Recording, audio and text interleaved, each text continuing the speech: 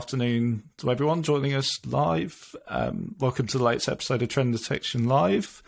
I'm really pleased that my colleague Peter O'Hara has joined me today on a great day that it is Valentine's Day as well, so spending time with me. It's probably not top of his list, but that's all right. I'm sure we'll have some fun for the next half an hour, so that'll be great. So we're covering a really important topic, a really interesting topic about actually what makes a successful predictive maintenance customer, and who better than Peter to do that. So if you could just introduce yourself, Peter, briefly, that'd be really good. Yeah. Hello, folks. Peter O'Hara. I'm a customer success manager here at Senseye.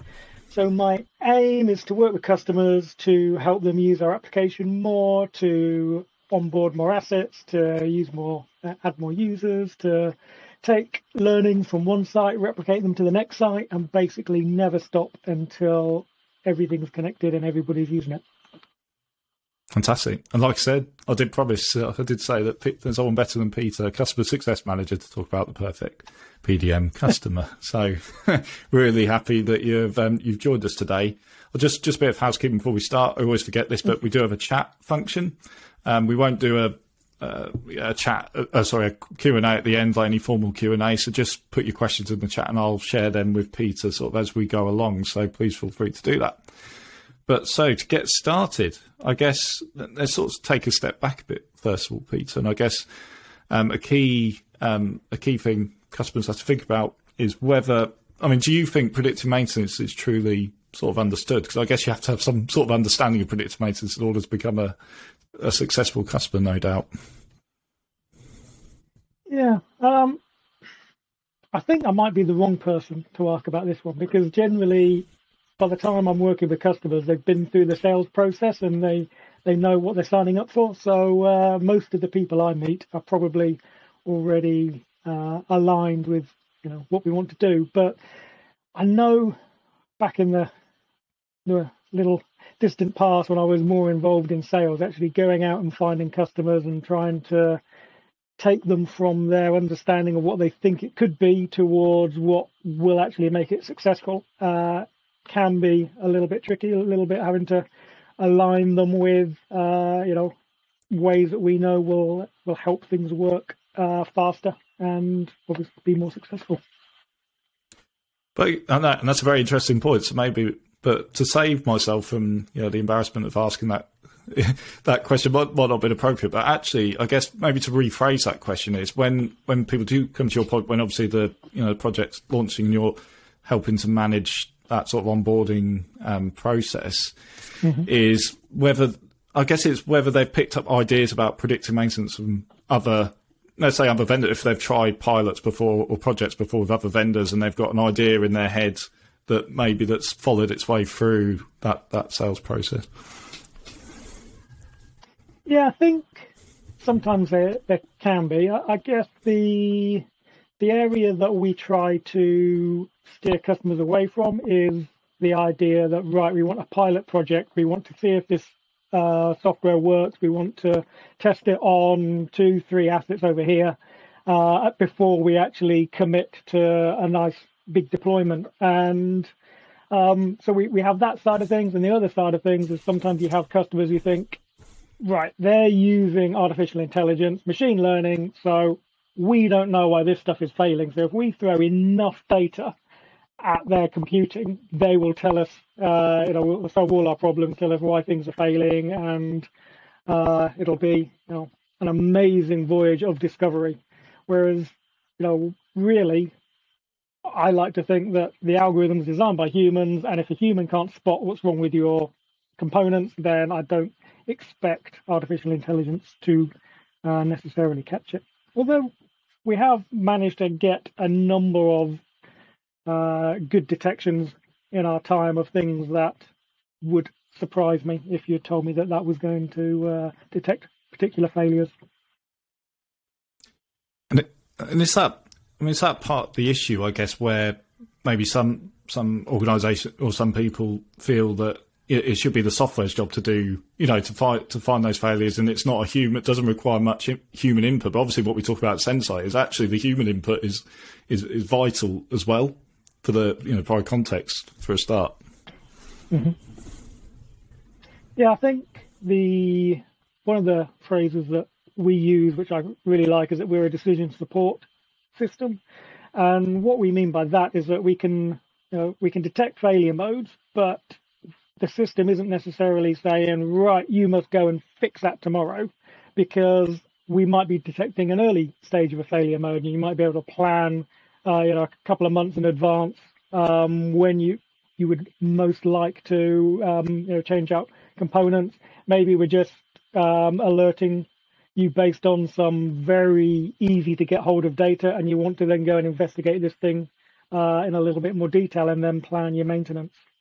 I think that, we have some customers who have really long failure modes, and we have other customers who they might only shut their equipment off maybe once a year, so they have to get their equipment to change out lined up for that one annual event, and other customers shut down every weekend. So if you tell them an issue on a Thursday, they can plan to check it out over the weekend and maybe change things out the following week. So every customer is a little bit different. But the main thing, like I say, is that we're decision support. We're just guiding our customers to look at the things that are the most meaningful to them.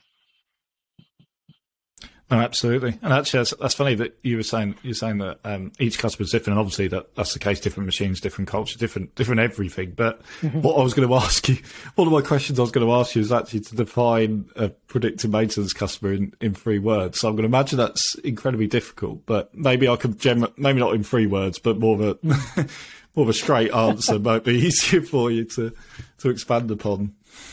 Yeah. Know what to monitor.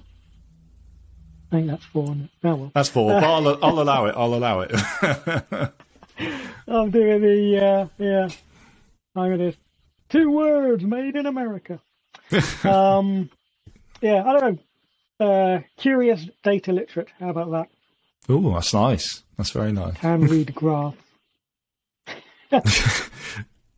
Exactly. Can read graphs. But so which one do you want to go with then? Out of those.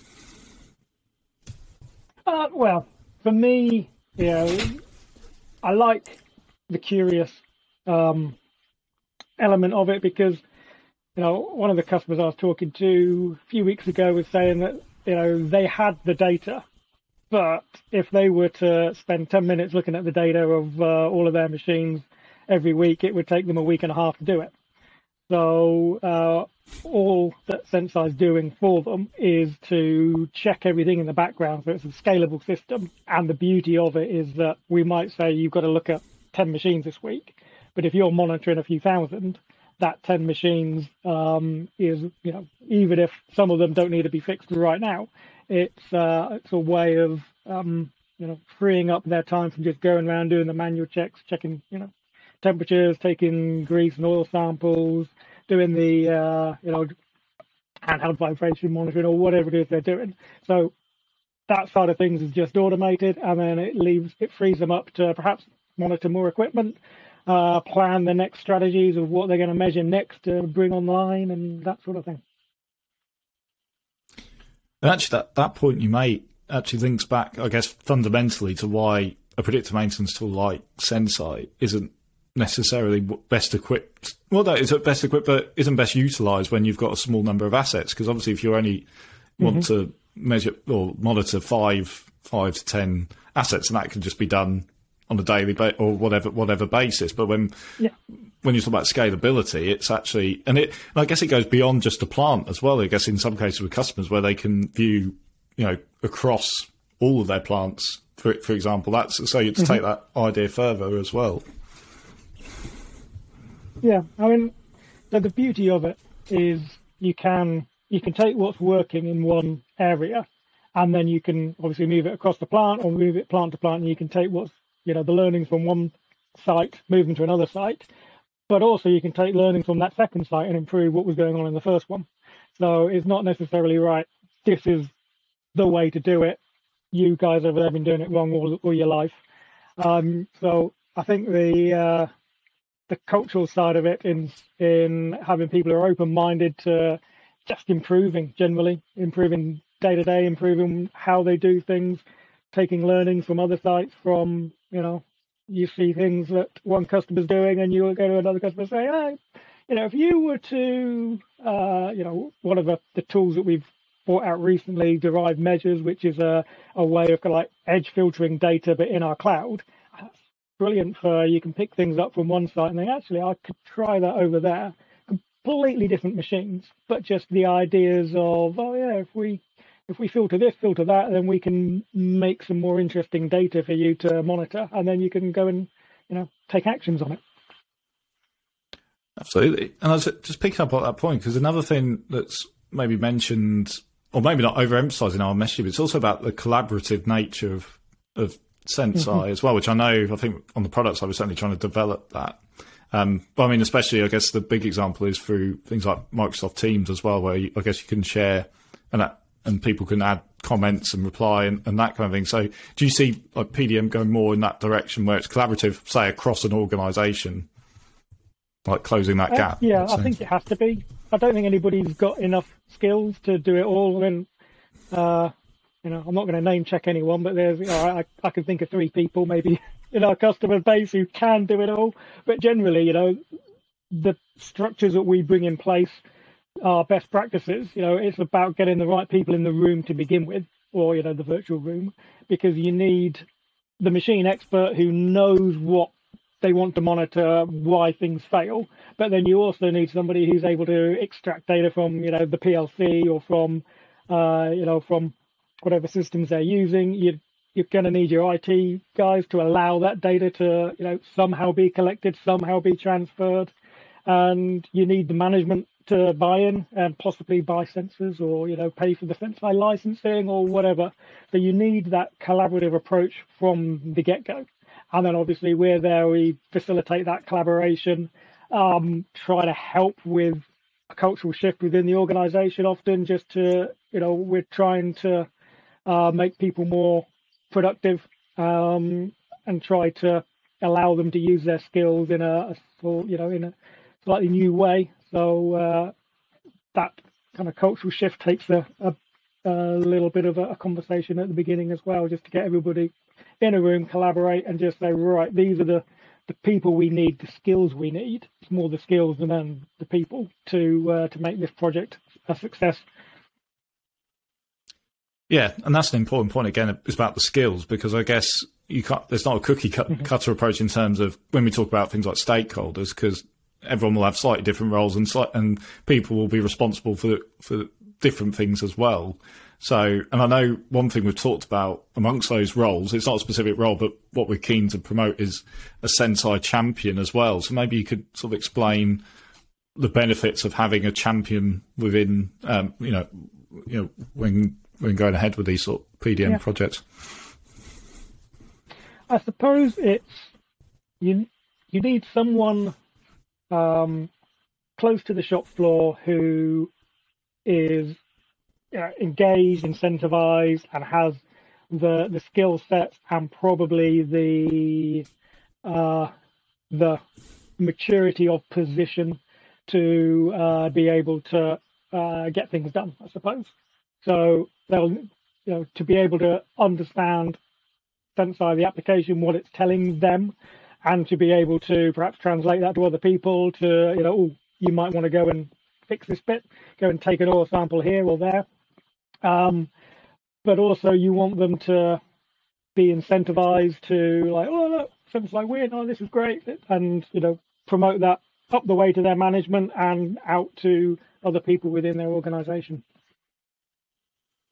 If we've got a project that it's obviously been purchased by someone, but if the person who is actually doing all the daily interactions, if you give it to an intern who doesn't know, which part of the maintenance people to go and talk to, can't get anything raised up a priority list if they see something that's beginning to fail, needs investigation. If it's going to take them 6 weeks to get something fixed, then chances are the project's not going to be as successful. Yeah, so they're the people who sort of know the right people within their organisation to bring into the conversation at certain points when certain things happen during a project. They'll know, oh, I need to bring in this person. And then I guess the role of someone like Senseye is to provide them with all the information they need in order to, be able to provide that feedback to whoever they need to within their organisation. Mm-hmm. Yeah, and obviously the app is automated for things like the KPIs and things like that they might want to capture and share with management. And it might be a case, sometimes we get support tickets in and, all we've got to do is say to the guy, right, you need to go and speak to, this particular person in your organization to get that problem resolved. If it's like, well, why isn't my machine showing up? Why is the data not showing up? And then you can say, well, actually, the problem is within the factory. So being remote, there's not much we can do there, but you need to go and talk to that person from IT to get a port unplugged or something like that. So once we go through that initial process of getting the right people in the room, then once everybody's left the room, we can still point people back in the right direction, and we can make sure that those lines of communication are open. No, exactly. And I just wanted to touch upon what you were saying about sort of learnings that come up during a project. And I think you mentioned just before, unless there's some mistake, you were saying that you had an example of stuff that we learn about, because I guess there's things that we expect to see during a project, but you mentioned about something that you had not seen before. I mean, are you able to give more examples of that? Both the type of general learnings you'd see from a project, but also maybe from your experience, the ones which are, wow, I've not seen that before. Well, I suppose, one of the biggest, I've not seen that before, is spotting a faulty substation, supplying electricity into the factory. And it did take a little bit of time to investigate and troubleshoot, but if that had failed, it would have potentially caused a lot of equipment damage, and also shut down that part of the factory for quite a while as they fix that. So that was one of the most interesting things that I've been on the Senseye end of investigating, and it was. It's not one of those things that I would never start a project and say, what you must do is monitor these readings because your substation might blow up. That's probably not going to be something that we can replicate anywhere else. But it's allowing the algorithms to just alert you to things that are behaving unusually. And I don't know why that's doing that. That looks like it shouldn't. It wasn't doing that before. It's doing it now. We need to investigate. And then you hook some other bits of equipment up, you go into investigation, and then all of a sudden you find out it's the local power supplier. So that sort of thing is very interesting. But I guess the thing I like most about working for a company like Senseye is that we get involved with so many different engineering fields. We can be talking to somebody making ice creams in the morning, or smelting aluminium in the afternoon, or whatever. It's that side of things is fascinating. Yeah, because each industry has their own, I guess, their own approaches, their own issues. Let's say that they have to deal with each day as well. I mean, what I wonder when Senseye, and I know we do case reviews to go through, cases that have been open to review and make sure that they're not false positive or anything like that. But in terms of, is there sometimes a resistance to or skepticism around these cases of, oh, that can't be right because, X, Y, and Z? Is there a lot of that, or is there more trust in the software than that? Or does that type of thing take time to achieve that kind of trust, let's say?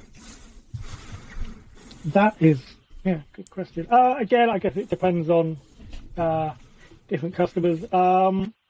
Generally, again, this will come down to having the right Senseye champion. But you want somebody there who's data literate, who can look at something and think that doesn't make sense. And the other side of that is somebody who will look at something and say, I'd never want to be told that again. I don't want that alert. I think, so one of the things are, like a normally algorithm will do is look back at all the data, and then when the data starts to, become more anomalous, it'll maybe alert you. And, it's a factory with a massive water pipe in it, and the pipe has been flowing the same flow for like months, and it started to drop a little bit. And the system's like, that's kind of unusual, so open the case. And then the customer's like, oh, you know what? Just that size of pipe, I'm not interested in an alert for that amount. So you're like, okay, so I can go in, I can configure. So for these pipes, never tell me that again. And that's really powerful. But then the other side is you might have something like, well, why has it told me that? And then you look at it and you're like, oh, I don't know what's going on. And so then you go and investigate. And then other times, most of the time, you get alerts and you're like, oh, yeah, okay, I know that's what's going on. It's either like early stages of particular failure modes that I'm aware of, or it's maybe, somebody's doing something different with the machines that they haven't done before. And so the data's just changed in a way that's unusual. So like, oh, I'm happy to be told that, but I'll ignore that. Or it can be like, I don't really know. Just let's go and investigate. And I guess with a tool like Senseye, is it easy to, or is it not easy, but how soon can you see sort of start seeing those kind of alerts and getting that kind of value from the system? Well, within a couple of days. So again, I suppose it depends on. I think my favourite thing that I've ever onboarded, we onboarded a couple of hundred basically overhead conveyors, and looking at the data, you could see that some of them were outliers from the group. So that wasn't perhaps a typical Senseye thing, because a typical Senseye thing is we'll learn what's normal and alert you when it's moving away from normal. But with this, you could say, well, you've got out of these few hundred, these ones are unusual. And so when they investigated them and they realized that they had some issues with the oil in them. So that was quite interesting. So if you onboard a lot of things and then there's an issue, you can see that quite easily or early. Other times, if you're onboarding stuff and, generally most things that are onboarded are working fine, because that's just the way life is. You run your car every week. You don't expect it to break down, within the first couple of weeks. So that's when you went back to the small number of, if you onboard a small number of assets. If you onboard a small number of assets, the likelihood of you seeing an issue that something like Senseye can detect and give you an early alert on is lower than if you've got, a whole fleet of rental cars. No, exactly. And I guess what role does sort of data play in that as well, having the right kind of data where, not in terms of lots of data necessarily, but the right kind of data to help add that additional context, I guess, can only help. Yeah, I suppose data is always, it's the,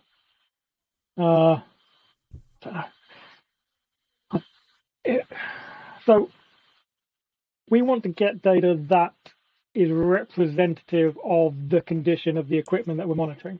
So what we mean by that is that if the data changes because the process of that data changes, we try to remove the process from that data. So if you've got, pressure's going up and it wiggles along, and then it goes down and then it goes up and it wiggles along, and then I'll put my hand back in the middle. There's a little wiggle and it fails. Then if you want to spot that little wiggle and fail, you're going to have to filter out the big ups and downs. But we can do that. So other times it's about knowing your equipment, knowing your the likelihood of a particular failure mode, and just monitoring the right stuff, so that it doesn't have to be overly complicated, doesn't have to be with really expensive sensors. So something like, I'll say, with all the wiggly stuff, you might look at, if you've got a conveyor and you've got a current clamp on it, as the conveyor starts up, the current's going to go to a certain peak, and then it's going to run at a normal, somewhere in the middle peak, and then it's going to stop when you turn it off. So if you were to monitor that current all the time, you'd get a variable boom frequency like that, or a variable reading, and it's going to be fairly meaningless. But if you were to take a snapshot of the current, maybe in the first 30 seconds, the first minute, the first 5 minutes, however long that ramp is, and just take a characteristic of that, and then the running current the rest of the time, you'll get 2 data points which should be the same over a period of months. And then over the period of months, if that current at the beginning is getting higher and higher and higher, then you think, well, there's something wrong with that machine. And that's kind of the way we do it. The other side of it is you can get nice expensive vibration monitors. You can get the exact geometric design of the bearings, and you can put the sensors on in a certain way, and you get really specific frequency bands of data, and you can say, there's a roller of that bearing that's going to fail in 6 months time or whatever. So there's 2 ends of the spectrum, but it's there's one side is harvesting data that's available, and harvesting the data that is going to be able to be taken at scale, and then realizing that perhaps that data is going to need a little bit more interpretation than that conveyor is going to fail on Tuesday. It's going to be a case of, well, for the last 6 months, it's been starting up with 3 amps, and now it's starting up with 4 amps. So why is it an amp more? And then again, if you've got 200 of them, well, why are those ones taking more current to start up than the rest? So you need to be, I think, about curious. If you're curious about that sort of thing, and you're like, oh, why is that current going up? Then those are the assets you go and investigate first. Then the other side is with stuff like vibration monitoring. Like so you can get really specific condition indicators for your machines, but in order to do that, you probably need to have those vibration sensors wired into the control systems of your machines. It's going to take you a period of downtime, the weekends or whatever, to wire these things in and connect it all up. So the installation costs are quite high. So you can get some really good quality data at a cost, or you can put some cheaper, battery-powered vibration monitoring on there, or energy harvesting vibration monitoring on there, which will give you lower quality data, but it's going to be a lot easier to install. So, the installation cost is going to be, lower, data quality lower. Installation cost high, the aggravation to do it high, really good quality data. And I guess we want to be somewhere between, the 2 states. So there are going to be some assets that you want really good quality data, and there's other assets that you don't really need high quality data for. You just need to monitor them to see if they're moving away from what's normal for them. Absolutely. I know we're coming up to time here, but I did want to ask a sort of follow-up question to that about, so when we talk about some interesting point about some assets require a lot more data or different types of data than others. But I guess one thing is if you have a group of assets of similar assets, Senseye is quite unique in the sense it treats each asset the same, even though if it could be the same, So maybe sort of explain that concept, why we treat each asset sort of differently, even if they are the same, if that makes sense. Yeah, okay. So, I guess a lot of so if you buy your machines and they're exactly the same age, they've been maintained exactly the same way, then they'll probably have a life expectancy of about the same. But what we've found is that we tend to get taken on to more mature sites. So all the assets that you're monitoring have a different maintenance history. They've been used for a different amount of time since their last maintenance. They might be, moving heavier items or lighter items. They're connected to a different sort of substrate. So you might have really good concrete in one area, not so great in the other. Humid. You might have welding going on, which puts particles into the atmosphere, which is going to get into the bearing. So there's a plethora of reasons why one particular machine might not have quite the same life expectancy as another. And then, like I say, you're not necessarily measuring everything from the start anyway. So our algorithms will work out of the box. But one of the things that we can do is if you have like common failure modes, if you have common data patterns that you're not interested in, then we can configure the algorithms to ignore those or to put more emphasis on certain things. So, we treat each individual machine as unique, but we can take the learnings from one particular type of machine and we can use that to help us to diagnose other machines similar to it. Yeah, absolutely. So yeah, we're slightly over time. Thank you for everyone who sort of stayed on there. I guess, yeah, it does. 30 minutes. We used to do longer sessions, but yeah, we decided to keep them short and sweet, and they really do fly by. But it's been really interesting to talk to you, Peter. I guess just to finish, if you've got sort of a couple of words of advice for people looking to get started with predictive maintenance, just to finish on, that'd be great. Yeah, I would start with simplish machines that you kind of understand, a large number of them, because it will take you as long to put one type of machine on as it will to cookie cutter that. If you've got 50 of the same sort, put all of those on the system. So if you've got 50 different types of machine, you're going to have different sensors in different places, different data sources. If you've got 50 of the same sort of machine, it's going to be a 50th of the effort, and you're more likely to see common failures in similar sorts of machines. So scale, go to scale, and don't stop till you're monitoring everything in all your plants. And take over the world. Yes, that's what I want to do. Exactly. No, really, really good advice and a really good way to end. So yeah, I'd like to thank everyone for joining today. Hope you enjoyed it, and thank you again to Peter for your insights and for joining us on Valentine's Day most of all. And yes, thank you everyone, and speak to you all again soon, hopefully. Thank you very much. Thanks, Mel. Appreciate it.